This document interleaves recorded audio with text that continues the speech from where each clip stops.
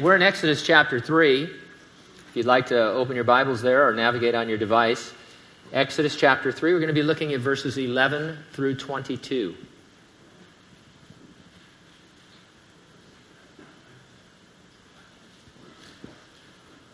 It used to be you could wait until you quit hearing pages turn. Now you have to listen closely for fingers being... The topic here, before he leaves the desert to deliver Israel from Egypt, Moses asks God to tell him his name. The title of our message, I've been through the desert at a bush with God's name. Come on now. Anytime you want to suggest names to me, I'm open to it. My door is always open. All right, let's pray. Father, today as we get into this passage, as always, we pray that your presence here, guaranteed by you having raised from the dead and sent the Holy Spirit, that presence, Lord, would minister to us, teaching us, but also making application to our lives, so that by the time we're done, we are more like Jesus than when we came in. We thank you and praise you in Jesus' name. And those who agreed said, amen. I thought Prince was a stage name, but it was his given name, Prince Rogers Nelson. In 1993, Prince announced that he would no longer go by the name Prince, but rather by a love symbol, which was a mashup of the gender symbols for man and woman. Presented all kinds of challenges for the media, resulting in the clumsy title, The Artist Formerly Known as Prince. Got to thinking about names, and I started thinking about Gaelic names. Maybe you're of Irish descent and you want a beautiful Gaelic name for your baby boy or girl. Came across a couple of names. I'm going to spell them twice, and you tell me how you would pronounce them. How would you pronounce this girl name? Aoibhean. Aoibhean. It's pronounced Yvonne. How would you pronounce this boy name? Caimhin. Caimhin. Quiveen. So if you really want teachers to go nuts over your kids' names, you've got Yvonne and Quiveen, and you won't be able to spell them either, but at least, they'll be unique. The pronunciation of the most common name for God in the Old Testament is unknown to us. It's called by scholars the Tetragrammaton, which is just a big word that means consisting of 4 letters. In Hebrew, the name has 4 consonants and no vowels. It's YHWH. It may have been pronounced Yahweh. I watch some of these guys on YouTube who are either Jewish or completed Jews, and they say Yahweh. I can't even hardly do it, but so I don't know. That's a possibility too. We can't say for sure because Jews came to regard the word with such reverence they quit speaking it aloud for fear of taking it in vain. And there's a big debate as to when they quit speaking it, whether it was after the Babylonian exile or sometime as far into history as the 3rd century AD, but the pronunciation is lost to us. It's said that whenever a scribe came to this name in the Old Testament, when they were recopying, that they were required to wipe the pen and ceremonially wash their entire body before writing it every time. When they would come to it and in their reading, they would say the words, the name, and everybody would know what they were talking to, or they'd substitute the word Adonai, which means Lord. The word Jehovah originated from an attempt to pronounce the consonants with the vowels from the word Adonai. Whenever you see the word Lord in all capital letters in your English Bible, it is this Tetragrammaton, it is the Yahweh.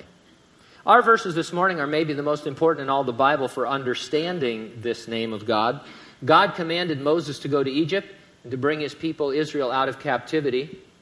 Moses asked God what his name is, so he could tell the Israelites who had sent him. God said to Moses, I am who I am. And he said, say this to the people of Israel, I am has sent me to you. God also said to Moses, say this to the people of Israel, the Lord, that's the Tetragrammaton, the God of your fathers, the God of Abraham, the God of Isaac, the God of Jacob, has sent me to you. This is my name forever, and thus I am to be remembered throughout all generations. One more insight before we dig into the text itself.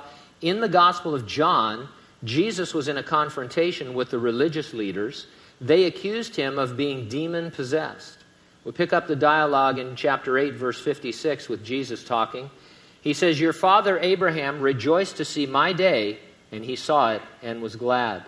Then the Jews said to him, "You are not yet 50 years old, and have you seen Abraham?"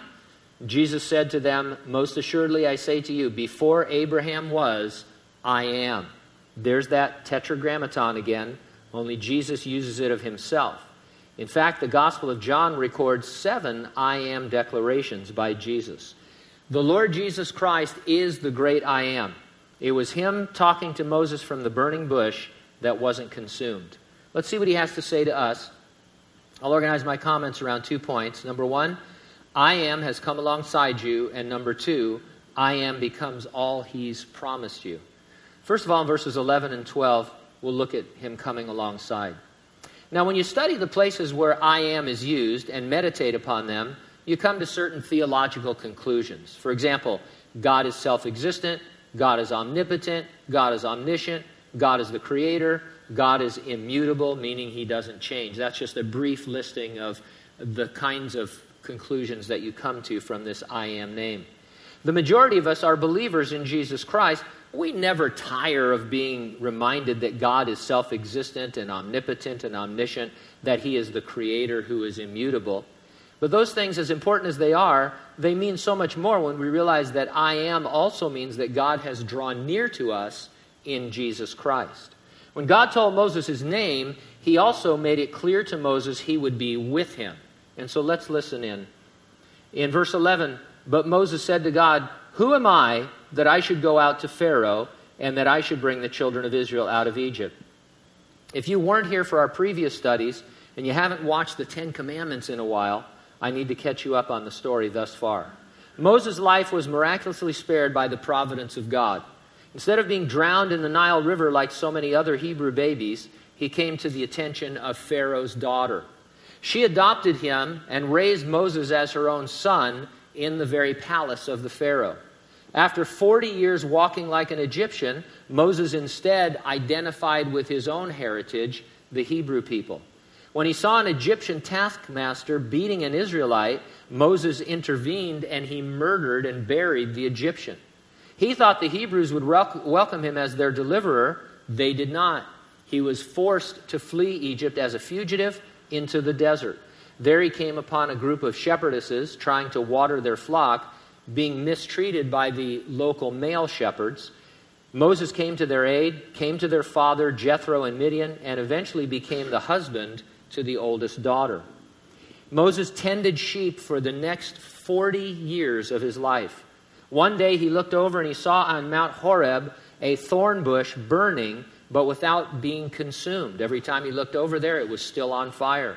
Intrigued, he approached the bush, only to be spoken to by Jesus from the bush. The Lord started revealing his plan to send Moses as the deliverer of the Hebrews in a showdown with Pharaoh. Moses had a few questions which eventually are going to turn into solid objections. His first question was, "Who am I?" 40 years as a shepherd had taken a toll on Moses' plans.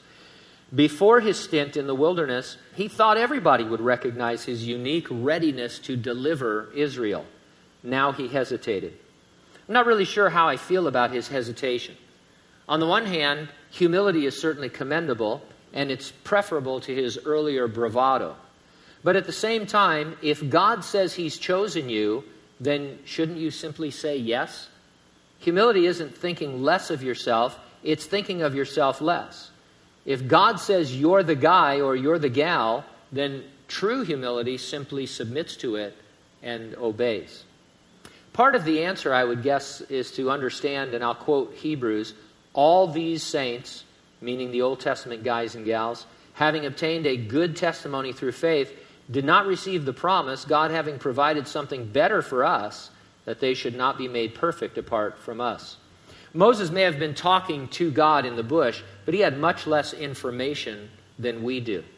We should always cut Moses some slack and hold ourselves to a higher standard. And that's always the case with these people and these characters. beloved in the Old Testament. While we get application from their lives, you have to remember that we know tons more about God through his revelation than they ever did. Moses is going to be the guy who writes the Pentateuch, the first 5 books of the Bible. They don't exist, you understand, when he's at this bush. All they have is oral tradition, and he didn't get a whole lot of that in his 40 years growing up in Egypt. And so for him to be hesitant, yes, it's wrong, but it's so much more wrong for us if the Lord has called us to something and we are hesitant. So we don't want to have a false humility. We want to have a proper humility, and when God has told us to do something, then we go forward in his power. Verse 12, so he said, I will certainly be with you, and this shall be a sign to you that I've sent you. When you have brought the people out of Egypt, you shall serve God on this mountain. If you're on a mission, especially a difficult one, you want the hero to accompany you. In the Tolkien universe, the travelers are always disheartened when someone like Gandalf or Aragorn can no longer go along with them for the journey. And so this is a tremendous encouragement to Moses, where God says, I will be with you. I certainly will be with you. We'll return to this in just a moment. God said he would give Moses a sign. Now, we tend to immediately look ahead to chapter 4, where God gives what we consider signs. First, God turns Moses' staff into a snake, and then back into his staff. And then second, God turns Moses' hand leprous, and then he heals him. And so those are some pretty prominent signs that happen right then. In chapter 4, they're described as signs by which the Hebrews would believe God had sent Moses. The sign God gave Moses that he would accompany him, he said, is, when you have brought the people out of Egypt, you shall serve God on this mountain. In other words, it was a sign that wouldn't happen for a long time. God said, it's a sign, but you get it after you're done with your assignment. It's in the future. It was God's word, and therefore it must come to pass. God was assuring Moses he could and would accomplish his word, but Moses must believe the sign by faith. We find ourselves trusting in a future that we can only know by God's promises. I believe I will either be raptured or raised from the dead. But that's in the future. It's something that hasn't happened yet. It's a sign that I know will occur because I have God's word on it. I also happen to have a much greater foundation than a guy like Moses had, because I can see in the past that my Lord Jesus Christ rose from the dead, guaranteeing my resurrection. He is the first fruits of those who would rise from the dead. Nevertheless, that sign is still future to me, even though I believe it. And so here's what I'm getting at. We talk about signs and wonders and how they can accompany God's word and, healings and miracles and things like that. And certainly there's a place for them even in modern Christianity. But we fail to remember that God's word and every promise in it is itself a sign, because it will come to pass. It doesn't have to come to pass right now for it to be a sign and for me to know that it's true. So any promise that God has made you in his word is a sign of his faithfulness. And so it just kind of takes promises up to a next level. The angel of the Lord, Jesus, I am, Yahweh, Jehovah, spoke to Moses and promised, I will certainly be with you. He's done the same thing to us. In Matthew 28:20, Jesus said, behold, I am with you always to the end of the age. In Hebrews 13, verse 5, it's reported of Jesus that he said, I will never leave you nor forsake you. In John 14:23, Jesus said, if anyone loves me, he will keep my word, and my Father will love him, and we will come to him and make our home with him. In John 14:16 and 17, Jesus said, and I will ask the Father, and he will give you another helper to be with you forever, even the Spirit of truth, whom the world cannot receive, because it neither sees him nor knows him. You know him, for he dwells with you and will be in you. And so we have many, many strong promises of God's constant, abiding, forever presence. Oswald Chambers wrote a devotion he titled, The Never Forsaking God. Part of what he said is this. He says, I will never leave you, not for any reason, not my sin, selfishness, stubbornness, nor waywardness. Have I really let God say to me that he will never leave me? If I have not truly heard this assurance of God, then let me listen again. Maybe you're here this morning and you feel as though you've been abandoned by God, or you feel that you're unworthy of God. The Lord has promised you, I will never, not ever leave you or forsake you, and you need to throw yourself on his mercy. Chambers went on to say, I will never forsake you. Sometimes it's not the difficulty of life, but the drudgery of it that makes me think God will forsake me. When there's no major difficulty to overcome, no vision from God, nothing wonderful or beautiful, just everyday activities of life, do I hear God's assurance even in these. Whatever you're going through, whatever you will yet endure, Jesus will most certainly be with you. You'll find that his presence might be all you have, but his presence is sufficient. It is a sign that he cannot renege on. I am becomes all he's promised you in verses 13 through 22. In volume 1 of the on-screen Guardians of the Galaxy, Peter Quill says to his would-be captor, there's another name you might know me by, Star-Lord, to which his adversary says, who? It unnerves him that his reputation hasn't gone ahead of him.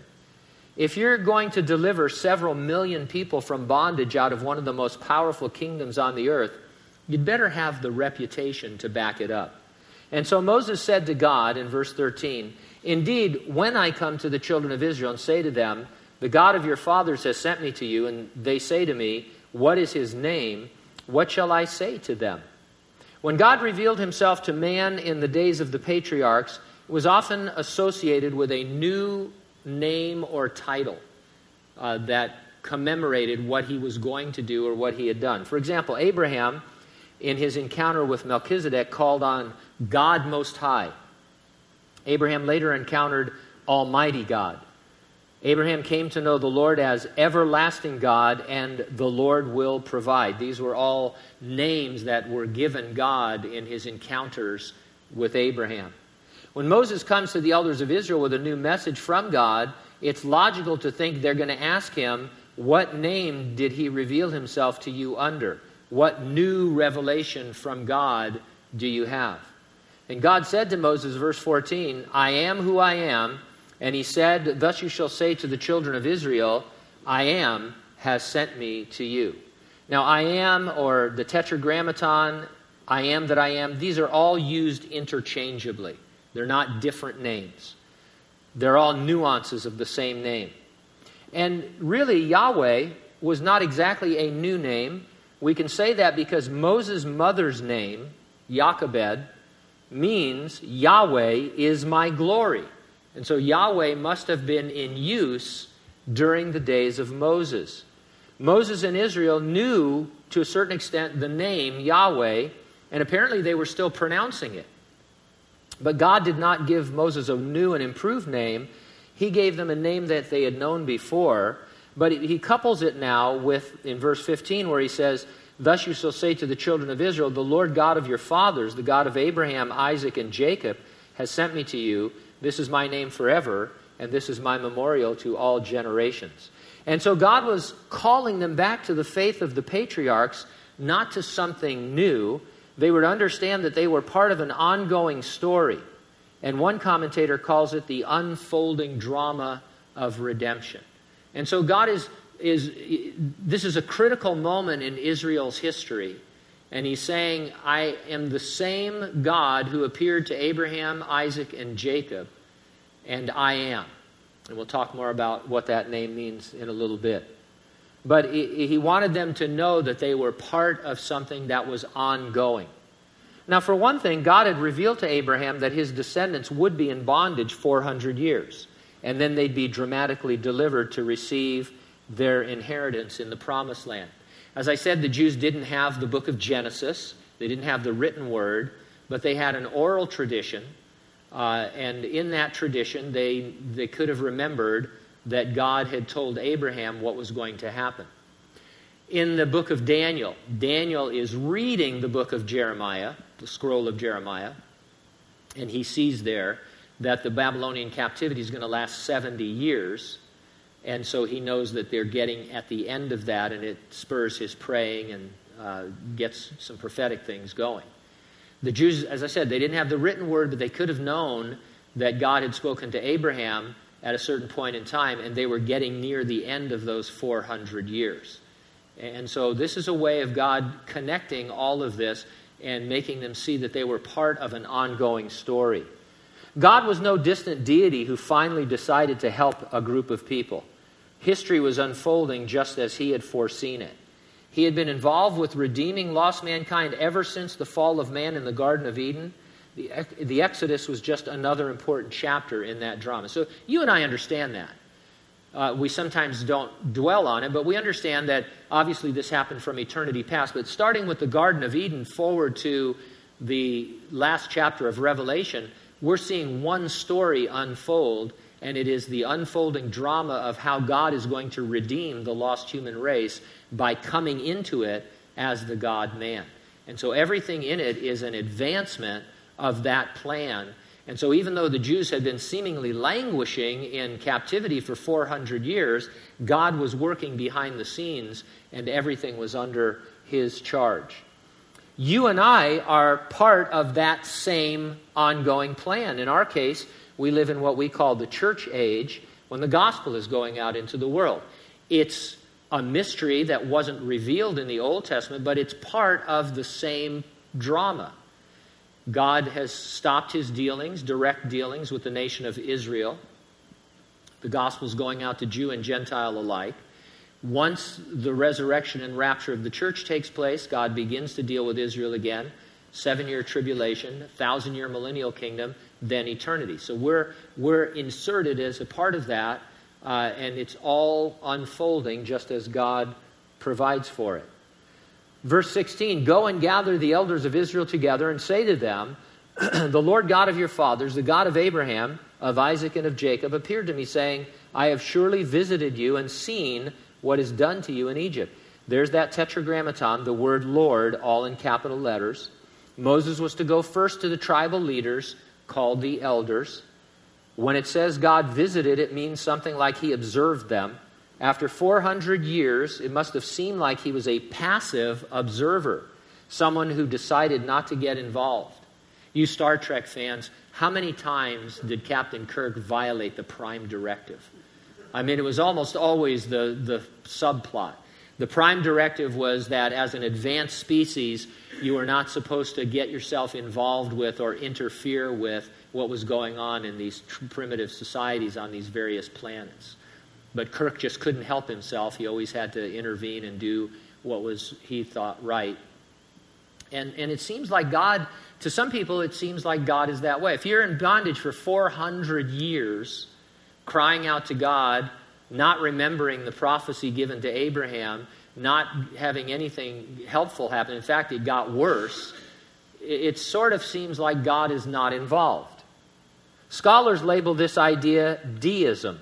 It says that God does not interfere or intervene directly in the world he created. It rejects revelation as a source of religious knowledge, and it asserts that reason and observation of the natural world are sufficient to determine the existence of a single creator of the universe. So deism is interesting. A lot of times deists are seen as Christians, and that's not really true. A deist says, I can by logic and observation come to the conclusion that there must be a God who created all things and set all things in motion. But because they don't believe in any revelation from God, they see God as a distant person who doesn't ever interfere. The universe just goes on according to its natural processes. And so that's deism. And I could see being a deist in ancient Israel when you're in this kind of bondage, but it's not so. God was making moves behind the scenes. He was providing for his prophesied plan to deliver Israel and for his plans well beyond their bondage and their exodus through the end of the age. They just lived at a particularly difficult time. You know, there are people who live at more difficult times. It's just, any student of history will tell you that. There are times you wouldn't want to have been alive. Actually, most time you wouldn't want to have been alive. You ever watch some of these period dramas and think, what must it have smelled like? What was it really? I was watching something the other, I think I told you this about 6 months ago. It was like dirtiest cities in the world or something like that. And they were talking about in medieval times going into London and how they created like wooden clog shoes because the stuff that you had to walk through was like 6 inches deep with entrails and human feces and mud and just, they didn't have a modern street system or anything. What must it have been like? I don't want to be alive in any other time.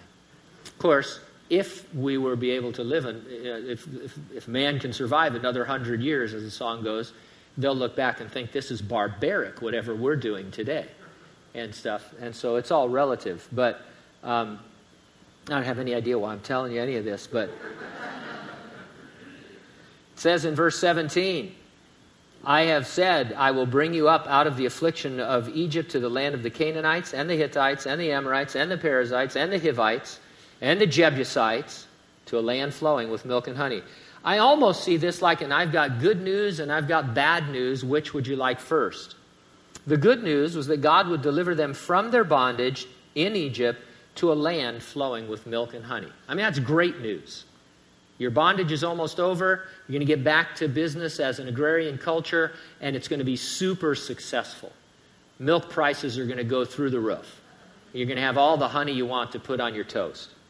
The bad news was that even though it was their land, it was full of fierce enemies who for 400 years had entrenched themselves and would need to be driven out by force.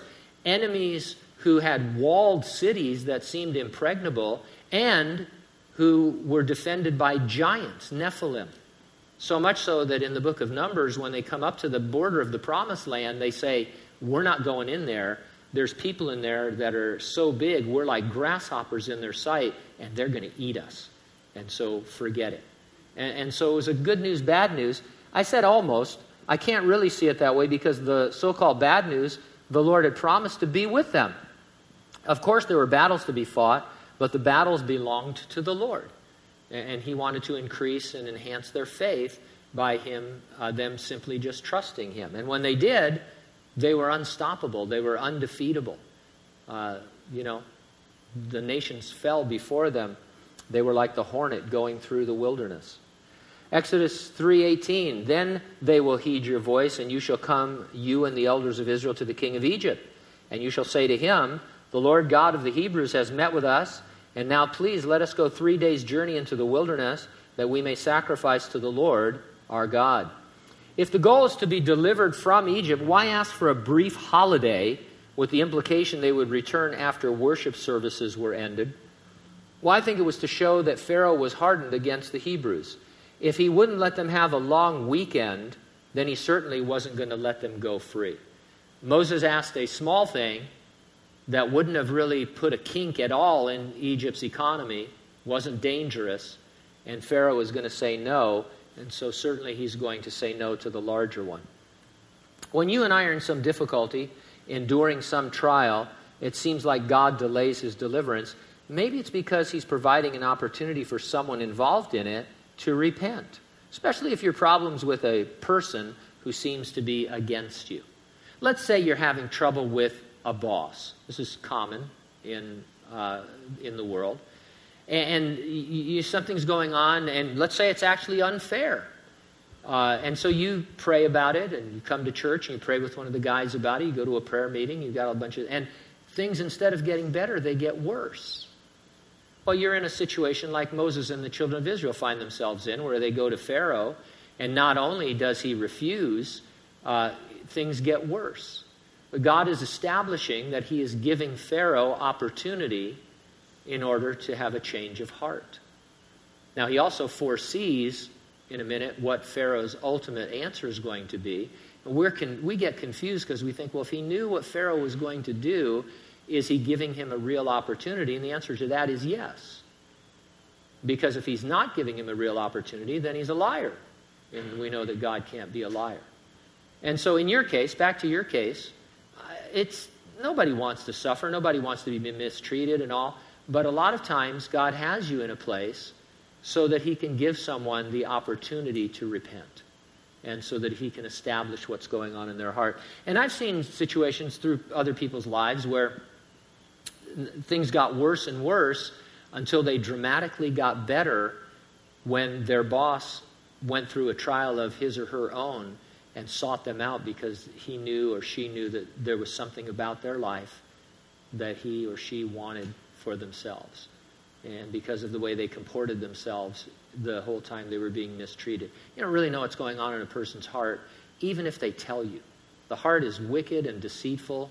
You see these people on television sometimes, celebrities, they talk about how wonderful their life is, how great their marriage is, and 10 minutes later they're divorced and they're suing each other.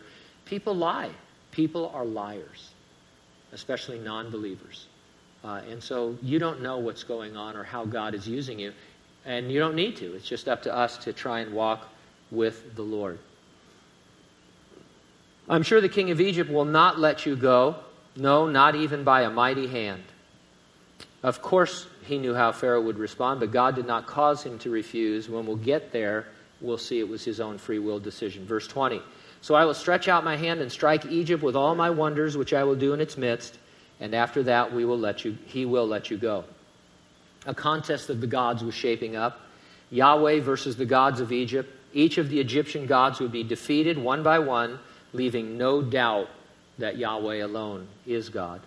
And I will give this people favor in the sight of the Egyptians, and it shall be, when you go, you shall not go away empty-handed. Every woman shall ask of her neighbor, namely of her who dwells near her house, articles of silver, articles of gold, and clothing. You shall put them on your sons and on your daughters, so you shall plunder the Egyptians. This would be a great theme for a scavenger hunt, an adult scavenger hunt. You can go to your neighbors and say, hey, we're doing an Exodus scavenger hunt, and I need gold and silver jewelry and fine clothing. How would you like to be used by God? I don't think that would go over. It's a stunning reversal of fortune. The Exodus would be financed by the Egyptians. Some see this as a sort of back pay for their years of enslavement. Maybe, but this passage isn't about social justice or making reparations. It's about redemption. It's about God's plan to redeem lost mankind by sending a Savior through the Hebrews. The massive amounts of gold and silver would be of little use to the Hebrews in the wilderness. There were no Walmarts where they could exchange that money for any goods.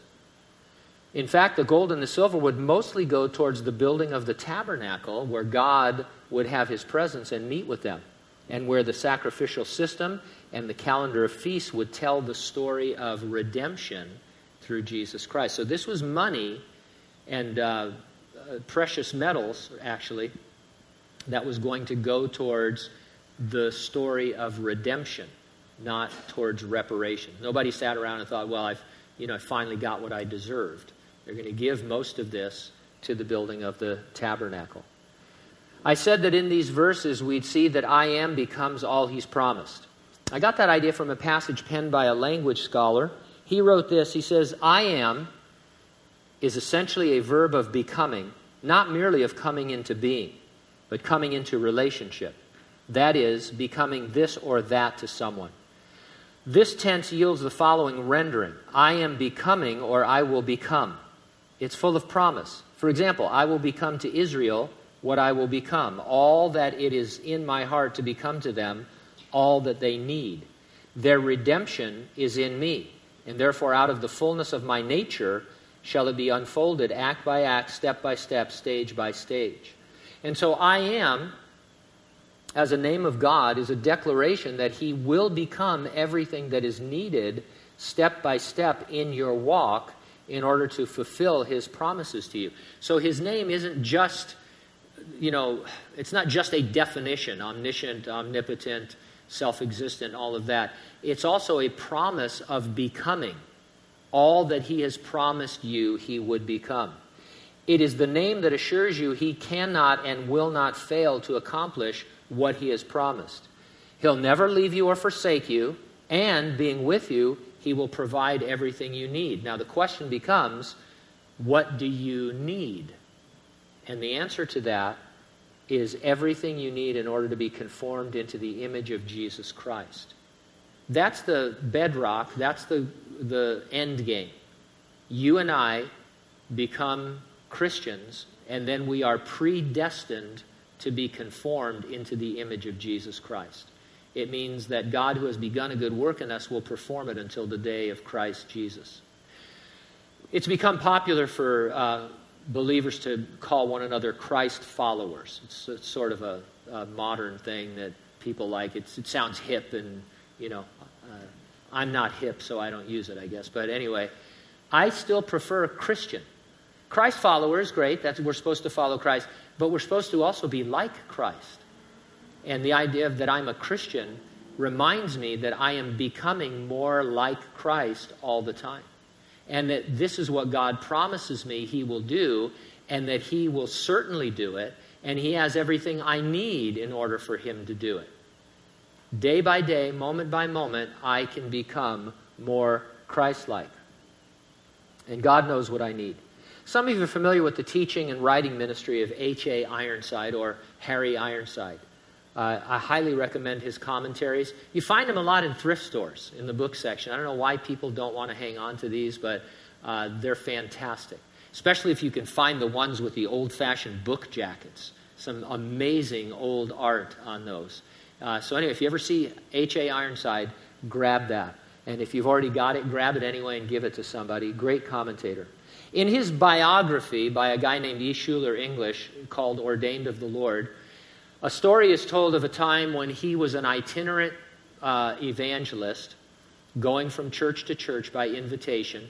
And he wouldn't even get an honorarium. And so he found himself running out of resources and literally sleeping on park benches. He had no money for a hotel room or even for food, and he found himself hungry. Applying a verse in Philippians 4:19, God shall supply all your need according to His riches and glory by Christ Jesus, Ironside concluded that God knew he needed a starving. I was a young Christian when I read that, and it really set me back. You see, I believed, and I still believe sometimes, if I'm a Christian serving the Lord and I'm hungry, God owes me a hamburger. Or maybe spaghetti in my case. But, that, and this is an aside, but this is sort of the basis of the health and wealth doctrine. You should always be healthy. You should have all the wealth that you need. But it doesn't make you Christ-like. It's the antithesis of being like Christ. Because you have everything you need in a material sense, you don't get what you need spiritually. And so Ironside was mature enough to know that God must think he needed to starve for a while in order to do what? To conform him into the image of Jesus Christ. Once we get our heads wrapped around this idea that God is changing us and transforming us and conforming us into the image of Christ little by little, then everything in our life is transformed as well, and we can see how God might be able to use it. Paul the Apostle needed starvings and shipwrecks and scourgings and imprisonments and even a thorn in his flesh. He received all of them as things that he needed in order to be more like his Lord. God is conforming us, not making us comfortable. There'll be plenty of time in eternity for you and I to be comfortable. The goal of our lives now is Christ-likeness.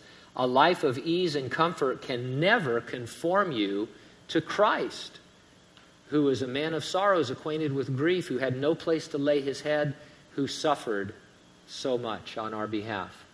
Now, God is not the cause of bad things in our lives. We live in a fallen creation where sin and death have a foothold and where Satan is the god of this world. But we can be assured that when God permits our suffering, he can use it to conform us into the image of Jesus. I'll close with a paragraph from my reading that sums up nicely what we've been saying. God has a glorious end game in mind for us. The end game for this physical life is only the beginning of the next life, eternal life. God, with all the power at his command, is committed to getting us there. As 1 Thessalonians 5:23 and 24 reveals, now may the God of peace himself sanctify you completely, and may your whole spirit, soul, and body be presented blameless at the coming of our Lord Jesus Christ. He who calls you is faithful, who will also do it. That's a sign to you. Every bit as much as if a miracle happened today or some wonder happened in our midst. Paul says God will sanctify you completely. Your whole spirit, soul, and body will be preserved blameless at the coming of the Lord. He is faithful and he will do it. Even with our resistance and our hesitation and our disobedience through our life, God said, you can count on me to get you to the end. How much more then we should just let go and cooperate with God. Purge sin from our lives. Get rid of the leaven that's in our lives, that's sin, that's puffed up. And quit saying no. Quit saying, who am I that you would send me? And just go and just do the things he wants us to do, knowing that he has promised he will get us to the end. Jesus is I am, ever with us, becoming everything he's promised us, to complete the work he has begun in us at his appearing. Let's pray.